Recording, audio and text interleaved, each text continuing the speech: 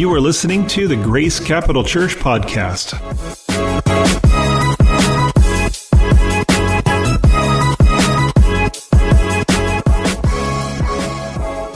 All right, we're going to get into the Gospel of John. Let's pray first. Father, we just thank you for this morning. We pray that as we have been in your presence, worshiping you, Lord Jesus, we would continue our worship, or we did continue our worship with our tithes and offerings, Father, that we are giving back to you as a form of worship. And we'll continue on, Lord, allowing our hearts to be transformed, our spirit to be enriched. And for those, Lord Jesus, who are here who don't know you yet, that, Father, that they would realize this is a safe place to check you out, and that they would experience a part of you today as well. Let the words that I speak today come directly from heaven. Father, that would help us to be better followers of you. In Jesus' name, amen. So last week we journeyed in the book of John. We are kind of doing a survey, quite honestly, of the book of John. One of the concerns that I've noticed is that even with our young people, they are not as well versed in the Bible as probably we would like. And the onus is on, moms and dads, but it's also on us as church leaders and then I've realized for all of us too, that we sometimes just talk about topics and we never have an opportunity to actually get through some books of the Bible to better understand what God is trying to say to us through his divinely inspired word. And so this survey is going to help us. So today I'm going to actually break it down into kind of two parts for you. I'm going to kind of go through the next section of the survey of probably finish up John chapter 1. We're going to hit John 2, 3, and 4 today. And we'll go through that. And then I'm going to put like a little comma, because Jesus talks about some spiritual principles in there. And then I'm going to almost give you another little kind of rounded message. So you're going to get like a 2-for-1 this morning. There you go. You like that? And don't be overwhelmed. I would just ask that you pray that you would receive one thing, that the Lord is speaking to your heart today. Because when I share these words, I truly believe that these are words that are going to touch your heart and engage with your spirit, that's going to transform your life. And so be ready for that. So last week we really did talk about how John was relating the book of Genesis, and that finding Jesus was at the beginning of time. And we talked about that, and then we talked about how we've all received grace upon grace, and then we talked about the importance of grace and giving grace, right? Grace is unmerited favor, or favor that's undeserved. And we talked about that a little bit. Anybody have a chance to give a little grace this week? Raise your hand. I know I have. And so live that out. It is for your blessing to offer grace. Well, then we're going to start in verse 19 of chapter 1. John the Baptist John, who is the writer of this, starts talking about John the Baptist, who is actually a relative of Jesus. If you remember that Elizabeth and Mary, when they were both pregnant, had this encounter, and one of the babies leapt inside, I believe it was John the Baptist, leapt inside of Elizabeth's womb. But it didn't seem like they really knew each other super close. But John the Baptist begins to, he's the one leading the way of introducing Jesus as he's coming to fruition of what God has sent him there for. And so people are coming to John the Baptist because there's something special about him, and they saying, "Are you the Christ? Who are you? Are you a prophet?" And John's just like, no.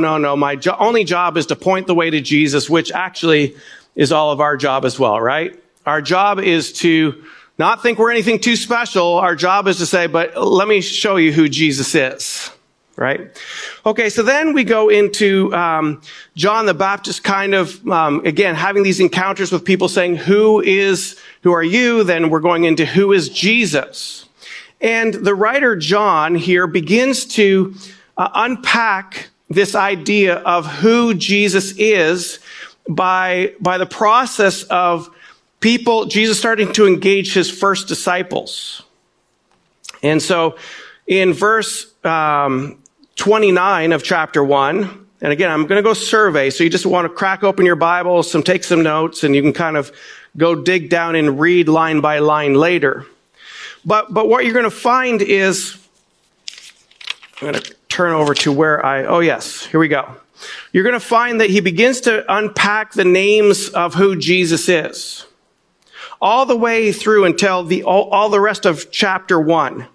It's these encounters that Jesus has, and then people start telling Jesus who he is, and Jesus himself begins to confirm who he is. So there's sevens, and actually John likes sevens. John likes sevens. The number 7 is the number of perfection, so it makes sense that he's talking about 7 names of Jesus. So in this writing, he talks about Jesus as the Lamb of God, number 1. Number 2, the Son of God. Number 3, a rabbi, or a rabbi really just means teacher. Number 4, Messiah. Number 5, King of Israel. Number 6, Jesus of Nazareth. And then number 7, Son of Man. So if you were to wrap all these things up into a statement, this is what John would be really trying to say, that he makes this claim. The fully human Jesus of Nazareth is the Messianic King and teacher of Israel, and the Son of God who will die for the sins of the world. Okay, I'm going to be just giving you information right now, but we'll get into the transformation part here in a minute. But the idea is the fully human, it's really important that Jesus was fully human and fully God. The fully human Jesus of Nazareth, that was prophetic where he was going to be coming from. That was important that John needed to connect the prophetic nature of Jesus' existence. Is the Messianic King. He's the Messiah, the Savior, King of the world, and teacher of Israel. In other words, he initially came to the Jews, and then later we have others like Peter and Paul who ended up coming to the Gentiles. In other words, saying all humanity, but first he was the King of the Jews. And the Son of God who would die for the sins of the world. All right, so we kind of know a lot of these things, but it's kind of interesting. You could do some studies of, Lamb of God, the Old Testament. It was like there had to be a sacrifice to make right relationship between humanity and God. But we're not going to go into that today. Again, just keeping this as a survey. Next, John goes into these accounts of what Jesus took place. Again, remember these historical, actual accounts that took place. But he's talking about them in a pattern. So I'm only going to talk about the first 4 stories or accounts that Jesus has, but he kind of, from chapter 2 through chapter 12, it begins to talk about these patterns that Jesus makes a claim or performs a sign, and it usually results in people getting upset with Jesus. There's a misunderstanding and they get angry. That's a very constant thing that goes on. So in other words, that gives you hope to say when you're a follower of Jesus, you're probably going to be misunderstood and sometimes people are going to get angry with you if it happened to the Son of God. So we're going to go and just talk about these 4 events that took place, these 4 kind of miracles or encounters that Jesus has that John writes about. And they're really interesting because Jesus always did something to make a point, and it typically was not the point just as that you would see on the surface if you just read the story. So he uses 4 Jewish institutions: a wedding, a temple, a rabbi or a Pharisee. Pharisee was also a teacher, but so you can say Pharisee to rabbi also, which means teacher. And then a sacred well. So he uses these 4 stories, and Jesus has a purpose of what takes place. So the very first story we can read in chapter 2 is an encounter with Jesus at a wedding feast, his very first miracle that he does. very first sign, actually, he turns water into wine. You may know that story or you may not.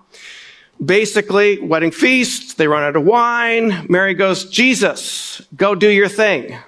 And first of all, I think it's interesting that Mary knew that Jesus actually, this is his first sign that's recorded, that Mary knew that Jesus could do something about it. Makes your mind think a little bit. Was he practicing on his miracles before? I don't know. But he takes about 120 gallons of water and turns it to wine, and it was the best wine. The people at the party says, you left the best wine to the last. Now, the interesting thing about this is in his first sign, that Jesus, the recorded first sign of Jesus, it reveals something about Jesus to us. Now, in Isaiah 25, verse 6, it's a prophetic thing about Jesus. There is the Messianic kingdom would have great wine, is what it says. The Messianic kingdom would have great wine. So Jesus, we know, is the one who brought the kingdom of God here to earth. He was the king of that, and he would say the Messianic king would have great wine. So this kingdom would be filled with God's generosity and leaving the best for his people. The generosity of God's kingdom. Jesus was expressing that this is what it would look like. So his first sign, the best wine. He's connecting it also to the prophetic nature of the Old Testament verse in Isaiah 25, verse 6. So next we have another kind of Jewish institution would be the temple. Now, if you remember, the temple was the place where the priests would conduct their sacrifices. It was where people would make right relationship with God through a sacrificial system. And in the temple, his presence was kept in the Holy of Holies. Now, remember when Jesus died, the veil, a big heavy curtain that separated the presence of God, was ripped in two, meaning that we would have access to God. But here it is. He's now in chapter 2, Jesus comes into the temple and he's seeing that people are selling oxen, sheep, doves, all these sacrificial animals, and Jesus is really upset with it, with the people. And he actually, here's the first time we see some anger from Jesus. He makes a whip, he turns over tables, and he throws everybody out of the temple courts. Now, if you read that on the surface, it's like, okay, you could say, well, God doesn't want commerce in his church. He doesn't want, he doesn't want to put a heavy burden on people to come to God. But the reality of this is that he begins to, what he says later, he says, in 3 days, this temple will be destroyed. In 3 days, it'll be rebuilt. And they're saying, it took like 26 years to build this. What are you talking about, Jesus? But what he's talking about is understanding that through his death is actually where heaven and earth will come together. Heaven and earth meets. And we begin to realize that his body, Jesus' body, is now the reference of the temple, which then means it's through Jesus that we have this close presence with God.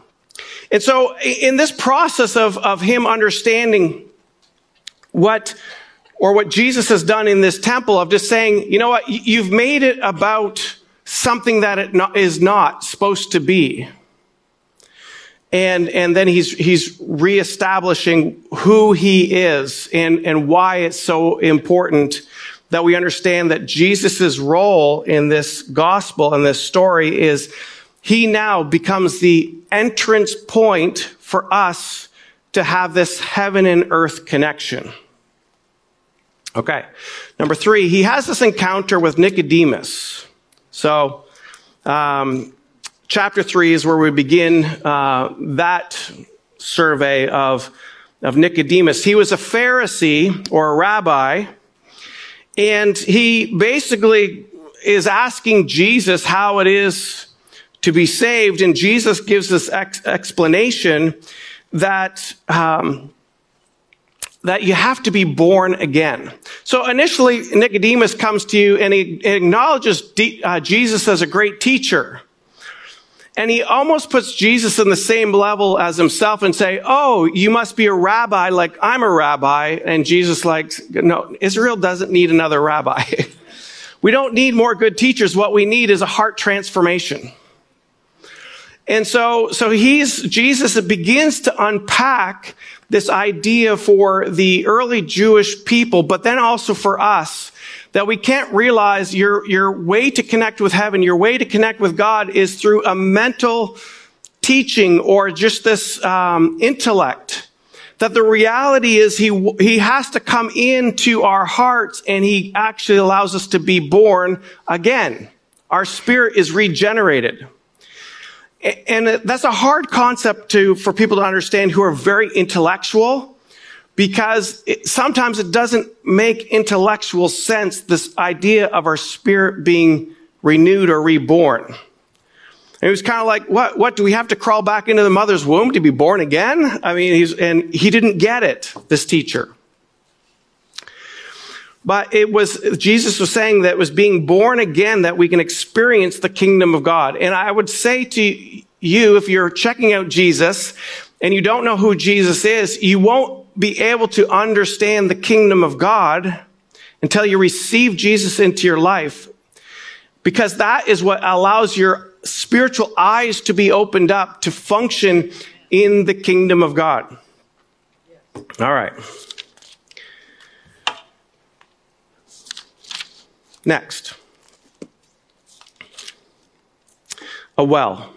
So Jesus has this encounter with a Samaritan woman at a well. Now, the wells were very significant back then. It very well could have been that this was Jacob's well, that this encounter takes place. Jacob was a character in the Old Testament. He was there. Jacob was the father of Joseph. So if you know the story or the account of Joseph, you know, the coat of many colors, Joseph, not the musical, but the real historical account of Joseph, who became the king or the prince of Egypt. He was his father. He was known for digging these wells. Wells were very significant because it's kind of deserty land, right? If you didn't have a watering hole for your livestock or for your village, you would not survive and you wouldn't prosper. So the idea of the well was always based on prosperity. If you had a well, and a really good well, a really deep well, a well that would keep water in it all year long, it was God's blessing and prosperity as they viewed it. But this Jewish, or the Samaritan woman who was a non-Jew, which again, Jesus, who was a Jew, they would not be interacting. First of all, as a woman, there's a lot of cultural protocols that were broken at this encounter, but Jesus comes and has this engagement with her, and he says, you're searching and longing for something that this well itself will not quench your thirst. This water, this thing that you're here for, that you think is this blessing for you, actually is only symbolic to the true living water that Jesus himself would give all humanity. And Jesus begins to have this encounter and reveals another part about himself, which is Jesus is the one who allows the innermost thirsts of our being to be satisfied. Yes and amen. And he's also saying that when we receive this water, when we receive this fullness, when we receive Jesus, that now we're the carriers of the qualities of God, of this eternal love that God has for humanity. And so when you put it in that perspective, you have to ask yourself, am I acting Christ-like? Am I acting Christ-like? Am I acting God-like? You know, the qualities of God, are they representative in my life? Okay. So I just kind of gave you the survey. Go back in there, dig through there. I really want to talk to you about so this is the comma. This is kind of like message part 2. I'm going to weave a couple parts from these things of who Jesus revealed himself to be and the kingdom of God and how we're to function in it. But I also want to just introduce another little topic for a moment. So the topic I want to introduce to you, though, is the understanding that God, and this is why I love our membership and introducing new members, because they're committing to say we're following Jesus and what he has for the call of this church. So Jesus has a unique calling on this body. And my sense, and we had a meeting with some elders this week, and that was their sense as well, that the Lord, and we've been feeling this for some time, that he has a great call in this church, and he wants to use us to not only impact the people who come here, but really impact a greater area, whether it's New Hampshire, whether it's a greater Concord. We don't know the influence, but there's a sense that God has a destiny on this church to have even greater influence than we have right now. And because of that, though, we have an enemy that wants to thwart the work of God.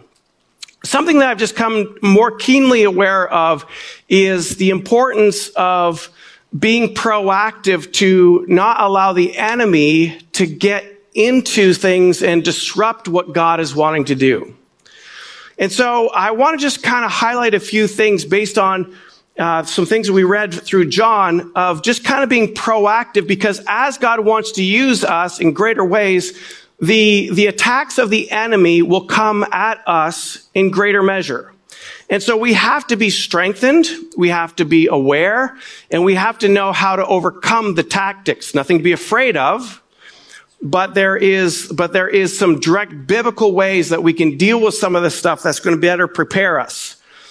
Because I think sometimes I've just realized, well, God's going to do what he's going to do, but not realizing, man, we're in a battle. We're in a spiritual battle.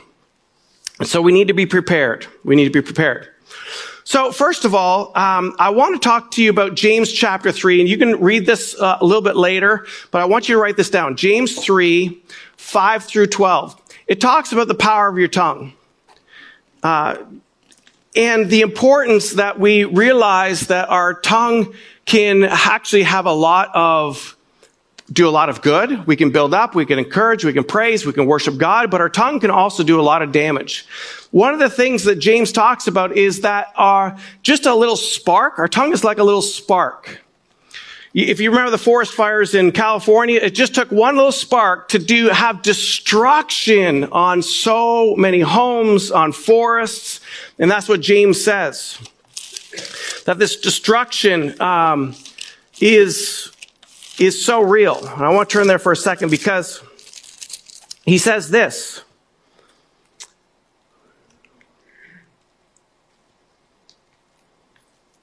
James chapter 3. I guess I better get over where it is. Okay. It says, for every kind of beast and bird or reptile, the sea creature can be tamed and has been tamed by mankind. But no human being can tame the tongue. It is restless, evil, full of deadly poison. Oh, then it says, before that, it says, how great a forest is set ablaze by such a small fire. And he's talking about the tongue is like a fire. Now, the interesting thing, though, about this, but no human being can tame the tongue, we read that and kind of say, like, well, I guess it can't be tamed. Therefore, oh, well, we know our tongue's gonna have some destruction out there, kind of cause some destruction.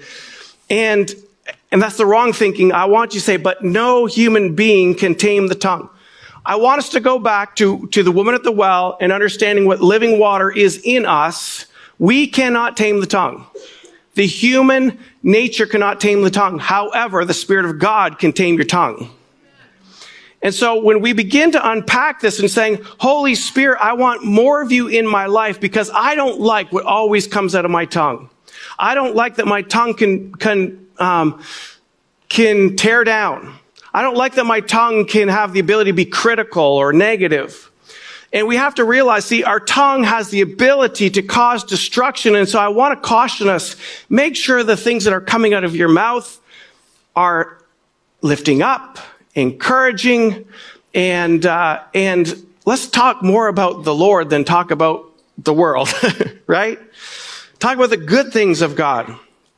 All right. So 1, watch your tongue and know that our nature is we can't do it on our own. We need the Spirit of God inside of us to make sure our tongue does not tear down, does not cause destruction.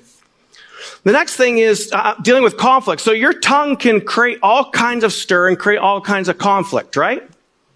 Right? Okay. So there is a biblical way to deal with conflict. And I think sometimes we try to wrestle through, and I'm an extrovert, so I process out loud. So sometimes I will start having conversations with people about situations that, I'm not tearing down, but maybe they're not positive situations. And I talk about it with other people. Well, guess what? I've just now used my mouth to lay out other negative thoughts to other people. So for me, as an extrovert, I got to be careful how I speak.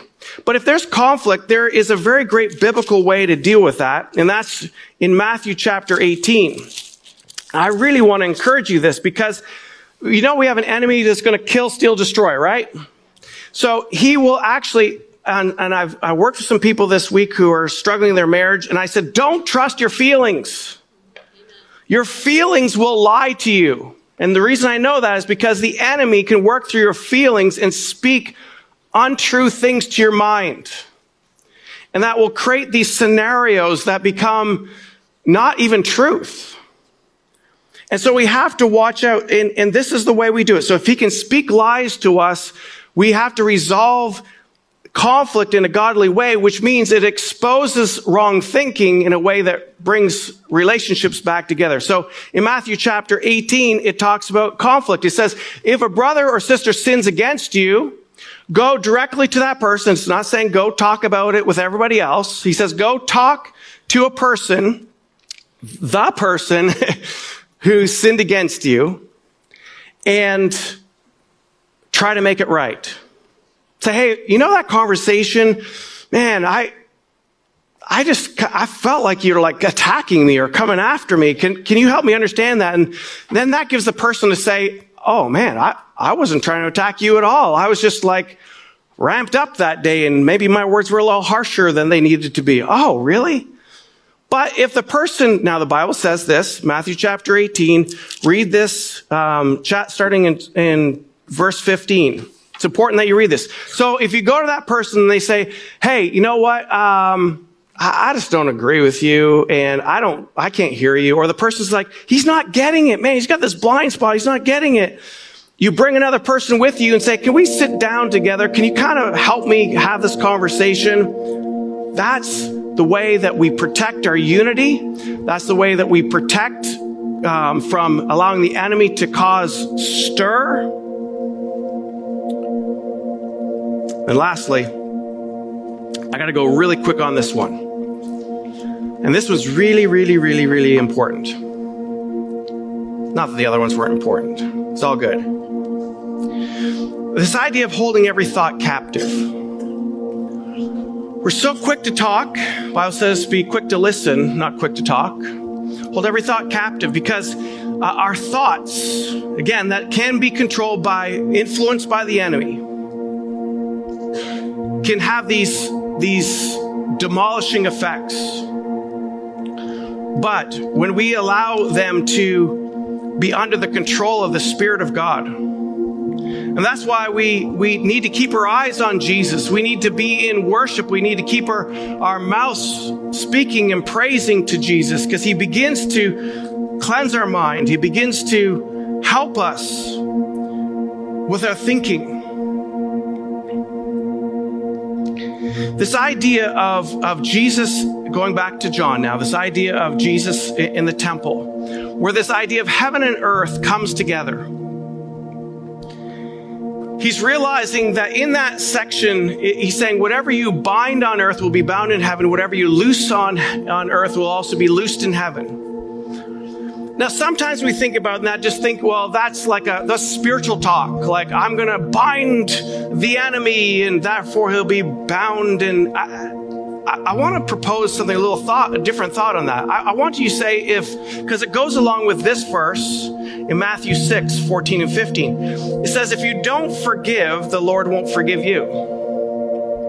What he's saying is there's a direct connection from heaven to earth.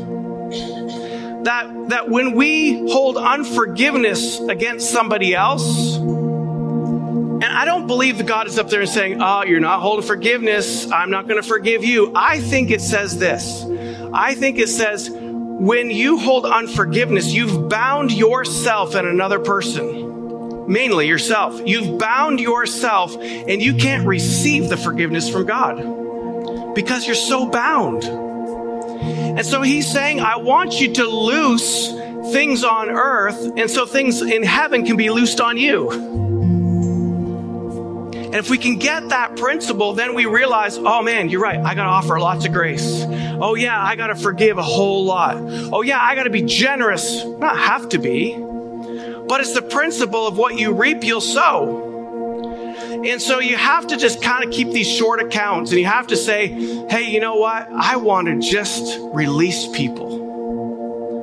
I just want to love people. I want the qualities of the kingdom of God to be exemplified in my life, and therefore that means I've got to do the things that Jesus did.